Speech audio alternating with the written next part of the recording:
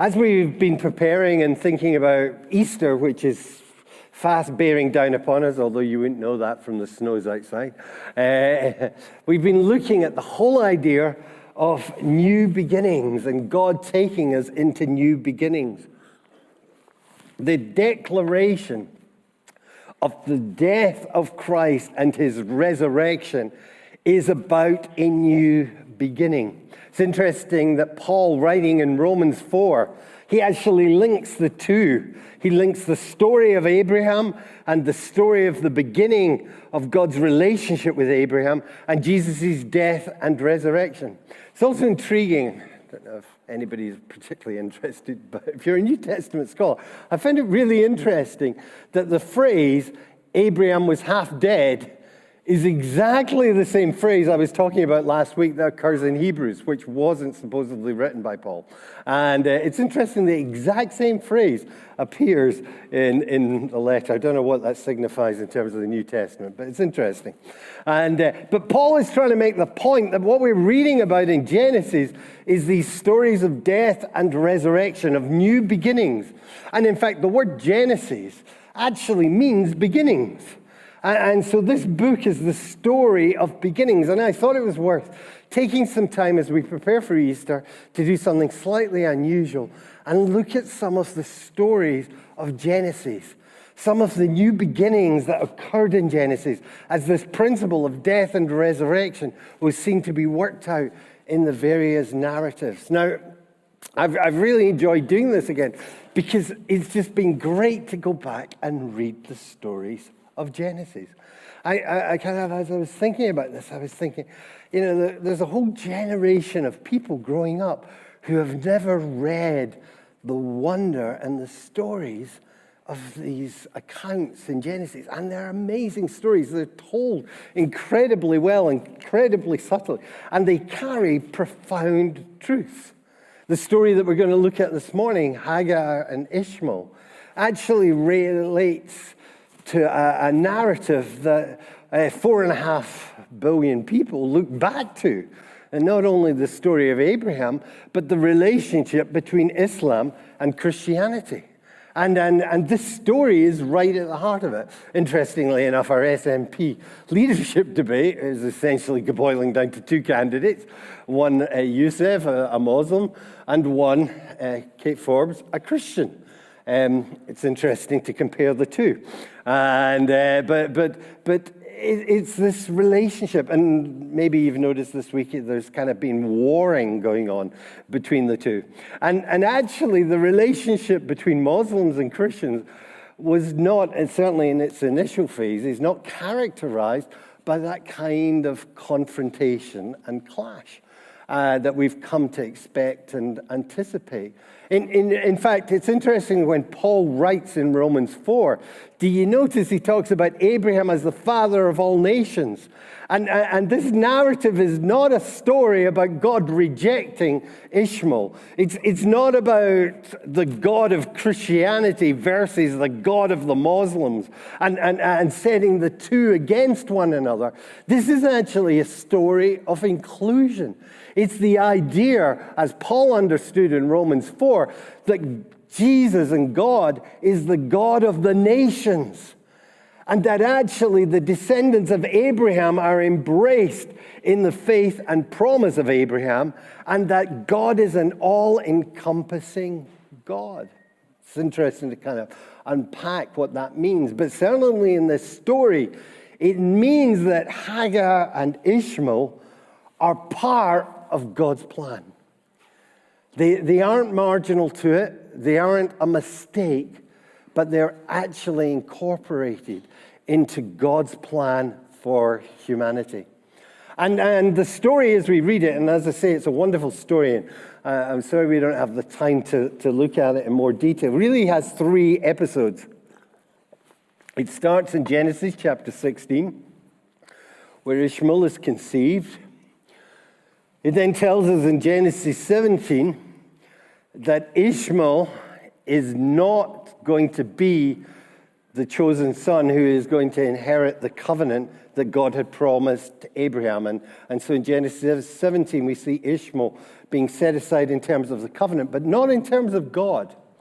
And then Genesis 21 has the upshot of all of this, with Ishmael and his mum being cast out.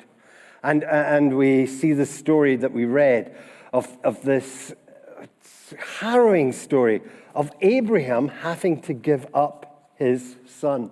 I want to look at elements of each one of these episodes. Firstly, it begins in Genesis chapter 16. And you'll see there that here we have a problem. Abraham, when he was 75 years of age, and I love that phrase, half dead, 75 and half dead. And God makes a promise to him, and he said, you're going to be the father of many nations. And as the numbers of stars are in the sky, so will you be your descendants. And suddenly Abraham has this amazing sense of this promise that God's made. But 10 years have gone by and nothing's happened. Now, when he first got it, it was fairly ridiculous because his wife was 65 and he was 75. So the prospects weren't great. But 10 years later, he's like pushing 85 and she's 75. And they're actually in a state where they're thinking that this is not going to happen. Actually, we're going to see that in the stories that when Abraham is told that God is going to give him a son when he reaches 100, so that's 14 years after this story, it says that Abraham laughed. He laughed in himself. If he was Scottish, Abraham would have said, aye, right. You know, it was like, aye, right. And that's what he did. And then a couple of chapters later, when the three men visit Abraham on the way to Sodom and Gomorrah, again, they tell him, Abraham, you're going to have a son. And Sarah laughs. Actually, if you read it, she laughs at even the thought of having sex with Abraham. That was funny. And she sort of falls about. And she laughs. And then when Isaac is born the following year, the name Isaac means one who laughs. And you see, it's like the story is, who's laughing now? Who's laughing now? You see, that's what Isaac means. Who's laughing now? God delivers. And so we see that in the story. So Sarah, at the age of 75, and Abraham at the age of 85, pushing 86, she says, you know what? This promise thing, I'm sure God's got it sussed, but actually he probably doesn't mean me. So why don't you take my young maidservant, who's part of our household, and have sex with her and have a son with her? Now, interestingly enough, Abraham doesn't put up a big fight about this. Although culturally it's fairly alien to us, in terms of the Old Testament, it was part of the duality that existed in the relationship between men and women. You see, adultery in the Old Testament consisted of women being unfaithful to their husbands, and that's what adultery was. But a man could sleep with anyone that wasn't a married woman. So he could sleep with slaves and he could sleep with prostitutes. And that didn't constitute adultery. Just so you all know, Jesus changed that, okay? And the big thing Jesus did was he redefined adultery, but that's another sermon. And so what we're reading is the Old Testament kind of framework. And so he says, okay, I'll have a child with Hagar. And so he does that. She gets pregnant. And when she gets pregnant, apparently Hagar somehow reacts to Sarah in a way that Sarah feels demeaned. And suddenly the relationship between mistress and slave is being thrown into disarray. And so Hagar goes to Abraham, and it's a great conversation in Genesis 16, and she says, it's your fault. And I'm sure Abraham was going, what do you mean it's my fault? This was your idea. And she says, you brought this wrong on me. It's always useful to have a husband to blame. And so Abraham gets blamed for this. Now, Abraham, and actually, Abraham here does not characterize a good husband. Okay, everybody that knows me will know I'm a strong egalitarian, okay? So I believe men and women are equal, and certainly in church life and everything, they can serve equally in all roles, in all places. However, actually, when it comes to the family, I'm a little bit of a conservative. And I do believe that men have distinctive responsibilities in their households that are different from the ones that women carry. And that men are to act within their household in providing a degree of leadership in a way that women don't. Okay, now I know that's controversial nowadays, and we can discuss it later, but I do believe this. And I think that whenever we see men abdicating their role within the family in Scripture, we see problems. And I'll go as far as to say, you know, in society, when we see men abdicating their role within the family, we see problems. Just throw it out there. A little bit controversial these days, I know. But I do believe this. And what we see is Abraham just being a disaster as a husband, because he not only has abdicated the decision in terms of Hagar to his wife, but now when his wife says, look, Abraham, this is your fault. Sort the problem. He doesn't sort it. He just says, you deal with it. And then so Sarah says, okay, I'll deal with it.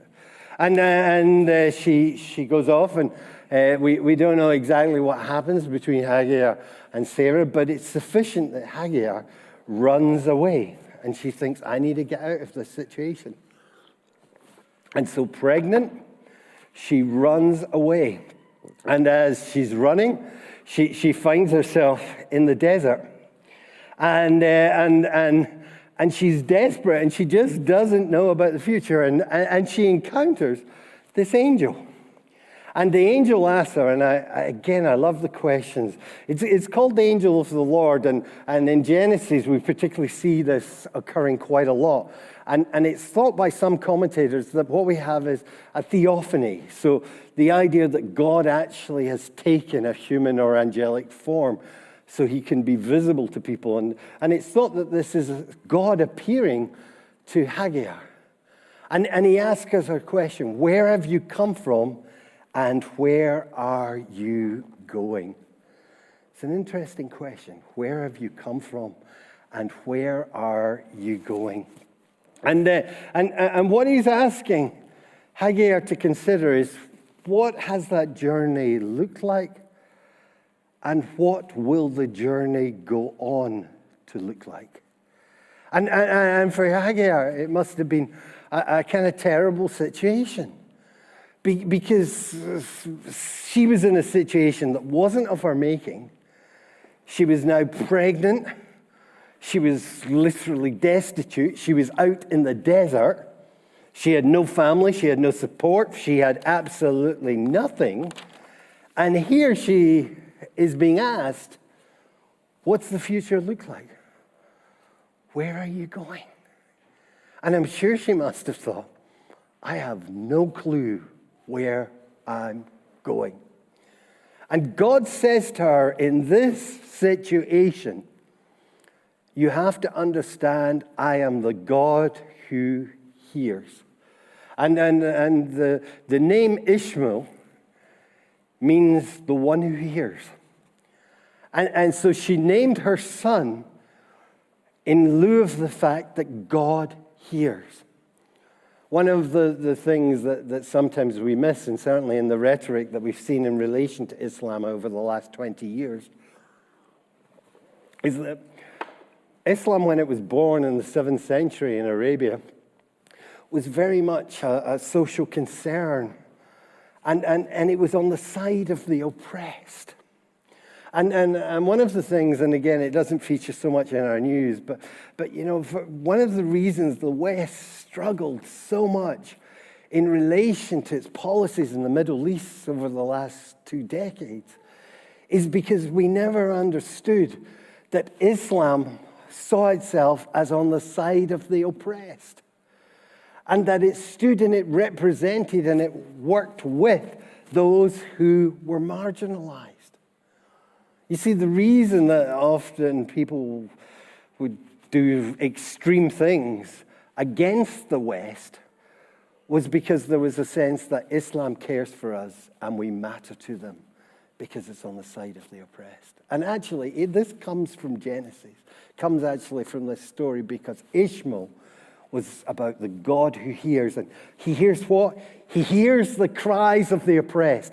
He hears the cries of the people who have been wronged. He hears the cries of those who are marginalized. He hears their cries and they matter to God. And Ishmael was a representative of that notion. And secondly, so this encounter, and God says to you to call him Ishmael. And then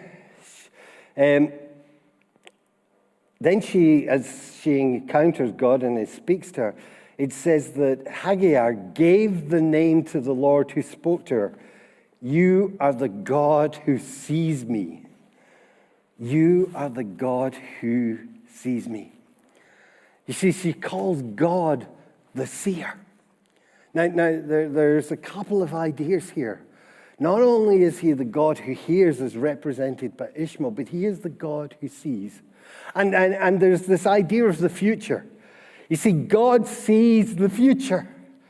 He knows the future. And then the prophet Isaiah, as he prophesies, he speaks about this. You know, what do those dumb idols know? They can't predict the future. They don't know what lies ahead. But our God does. He sees the future, and so he plans ahead in terms of our future. So he is God the seer, the one who sees into our future. And so she's calling this theophany, this encounter with God, he's the one who sees, and he's told me about the future. But he's also the God who sees in the present. God is the God who sees me. Who sees me. You know, I don't know if you've ever gone to a conference or somewhere. And I remember once talking to a friend, and he was talking about a particular minister. And he said, whenever we go to conferences and I speak to this particular minister, I always feel like he's looking for someone more important to speak to. You know that sense of, oh yeah, he's here, oh okay. And you know, you go in and you go into a conference or you go to a place and maybe you come to church and you feel you're not seen. You feel you don't matter. And Hagar's witness to the God that she encountered was, he is the God who sees me. He's a God who hears and sees. He's a God who I matter to. And so God says, look, I'm listening to you and you matter to me. So go back and face the situation. Takes us into the second episode. Genesis chapter 17 then shows us after the birth of Ishmael that Abraham obviously develops a relationship with him. And we have another decade, more than a decade going by between chapter 16 and 17. And Ishmael has become a young man, and Abraham has obviously grown really fond of him. And we're told that God speaks to Abraham, and he reminds Abraham of the promise that he had made some 25 years earlier. I mean, this is kind of remarkable. 25 years, you would have said, it's not going to happen, is it? 25 years earlier. And he says, Abraham, don't you remember? I've promised that Sarah is going to have a baby. And I'm going to establish a covenant with his descendants. And Abraham goes, no, well, God, look, I've really got a great relationship now with my son Ishmael. And can't we just go with Ishmael? Because Sarah came up with a plan, thought it was an okay plan. And so I went with it, and we've now got Ishmael. And can't we just use Ishmael as the one? And God says, no, we can't. In fact, he reiterates it in verse 16, 19, and 21. He reiterates, it's going to be you and Sarah, and you're going to have a son. 3 times reiterated, because God doesn't compromise. And then Abraham says, but wait a minute, what about Ishmael? What about Ishmael? Now, here's the thing. People often read this story, maybe partly because of Paul's take on it in Galatians, that God was somehow rejecting Ishmael and saying, no, I'm going to do this thing, and that was a mistake, and let's get rid of it. Now, there is no doubt that God did not necessarily plan for Ishmael and for what happened between Abraham and Hagar. I think it was probably a mistake. It certainly wasn't part of the original plan that God revealed. And I guess we could call it people kind of taking the initiative, partly because of unbelief, partly because of impatience. They had got themselves into this situation. But God says to Abraham in Genesis 17, I still have a plan for Ishmael. Now here's a real truth that's important. See, when we blow it, God sets out our life. He sees our life. He wants it to be a particular way. But you know what? We blow it. We make bad choices. We get things wrong. We go in directions that we shouldn't go in. And there's sometimes a tendency to think, that's it. God can't use me. I'm an also-ran. I don't really matter. I'm a mistake. The choices I've made have just blown it for my future. And do you know what happens in Genesis 17? God shows that my purposes are bigger than our mistakes. And that God, despite the wrong choices that we can make, can nevertheless take those things and use them for his glory and for his purpose. And then actually he can restore stuff to us that's actually better than what it was originally planned. And so Abraham, instead of just having one descendant, one line, and one group of nations, now has 2. And he has Ishmael. And God says, I promise that Ishmael is going to be a great nation. So Abraham is probably sitting thinking, this is great. I'm going to have 2 sons, and they're going to go on to be really successful. They're going to become mighty nations, and I'm going to be the father of all these nations, just like God promises. And Genesis chapter 21 shows God delivering. So here we have now Ishmael, who's about 14, and then Sarah has a baby, and they call him Isaac. And here we have the 2 sons of Abraham.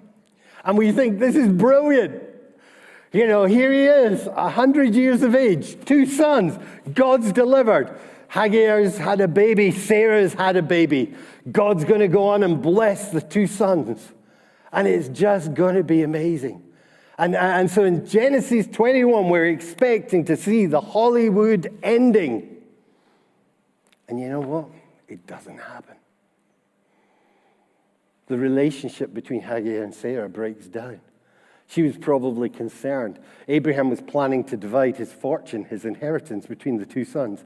And Sarah was probably looking at it and thinking, Ishmael's 14, Isaac's 2 or 3, Abraham's 100 plus. He's not got long to go. If he dies, Ishmael's older. What's the chances for Isaac? Not looking good for my son. And so she says to Abraham, you've got to get rid of Ishmael. Now, we're told that this was really heart-wrenching for Abraham. This was his son.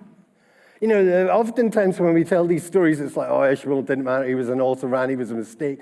Not at all. Abraham saw him as his son. And it says he was ripped apart inside when Sarah suggested that she had to reject Ishmael. He was upset. Now, God says something really shocking in verse 12. He says, I want you to listen to your wife. And that was a joke, by the way.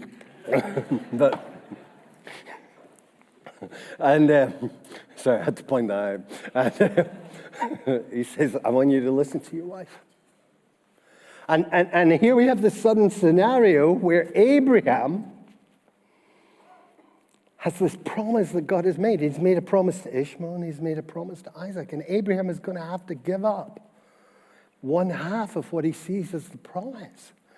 And God's saying, it's okay, do it. You know, in the next chapter, we're going to see the exact same thing in relation to Isaac. You've got to give Isaac up. You know, I mean, this must have just been crazy for Abraham. Here's this God who's done something amazing and miraculous and wonderful. And now this God is saying, you've got to give it up. You've got to release it. And Abraham, you know, the 25-year faith journey must have been amazing. I'm sure he would have been doing it as a testimony in church. But suddenly he is now being asked to go on another faith journey. A faith journey like no other, which is saying, give up your sons. Hand them over to death. Hand them over to death. Now you can begin to see why Paul is seeing an analogy between what happened with Christ and what happens with Abraham. Because he's to give Ishmael over and he's to give Isaac over to death. And to have faith that God is the God of resurrection. The story tells us that Hagar and Ishmael go out into the desert. They've got one little flask of water. The water starts to run out. And as the water runs out, Hagar begins to believe that they're about to die. And she lies her son down underneath a tree. And then she travels 100 yards or so and faces him. She doesn't want to hear his cries as he dies. So she goes far enough away that she can't hear the cries, but she can still see him. And we're seeing a mother watching her child die. You know, some of you will know this time last year, we had that experience in our family where a mother watched a child die. There's no more harrowing experience, I believe, on earth. And if you're a mother, you'll probably know this, than if you have to watch a child die. And she sat there. And again, the way the story is told, we have these two figures in the desert. And Hagar breaks down and begins to weep. God, all those promises, the God who sees, the God who hears, where is he? We have this moment of death and brokenness. And then verse 17 tells us, and it's really profound, that God hears. And it's not Hagar's cries he hears, but it's Ishmael's. I heard Ishmael's cries, not her cries, but Ishmael's cries. And as the God who hears and as the God who sees me, he responds and he comes into the situation. And suddenly Hagar realizes that God has made provision for her. In this point of absolute desolation, in this point of death, in this point of brokenness, in this point of abandonment, suddenly she realizes God has made provision for me. And there's a well. And if you've got time, you know, read about the wells of Genesis. Because from this point on, the patriarchs and the wells mark. In fact, in a few weeks' time, we're going to talk about the woman at the well, which is one of those wells that appears in Genesis. God has made provision for me. You see, the witness is that despite the desperation of the situation, despite the sense of abandonment in the situation, God is still a God who hears. And God is still a God who sees me. He's still the God of death and resurrection. And even when it came to giving up a son, there was a promise of that resurrection.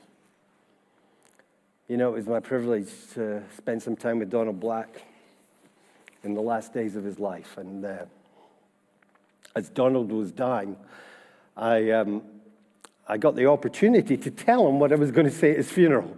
And I don't often have that opportunity with someone, but I said, Donald, you need to hear what I'm going to say about you at your funeral before you go.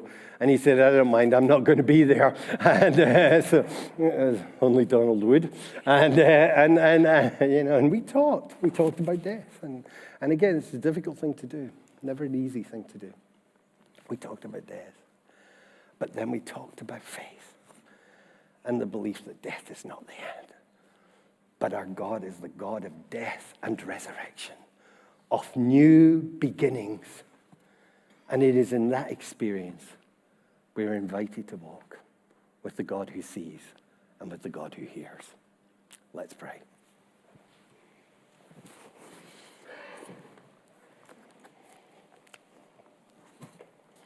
Lord Jesus, we thank you for this story. We thank you for the journey of Ishmael and Hagar. Lord, forgive us for the times that we read this story and think that you somehow reject people, that you somehow marginalize people, that you somehow treat our mistakes as if they aren't of value or matter to you. Lord, I thank you that despite the choices and the mistakes that we make in our life, you are still bigger than those things. I thank you that you are the God who, despite our brokenness, still hears and still sees. Lord, I pray that whatever we're facing, whatever loss, whatever experience of brokenness, whatever sense of desolation, Lord, that we would still know you as the God of death and resurrection. Lord, bring us into those new beginnings. Let us know the promise of new life. We ask this in your name. Amen.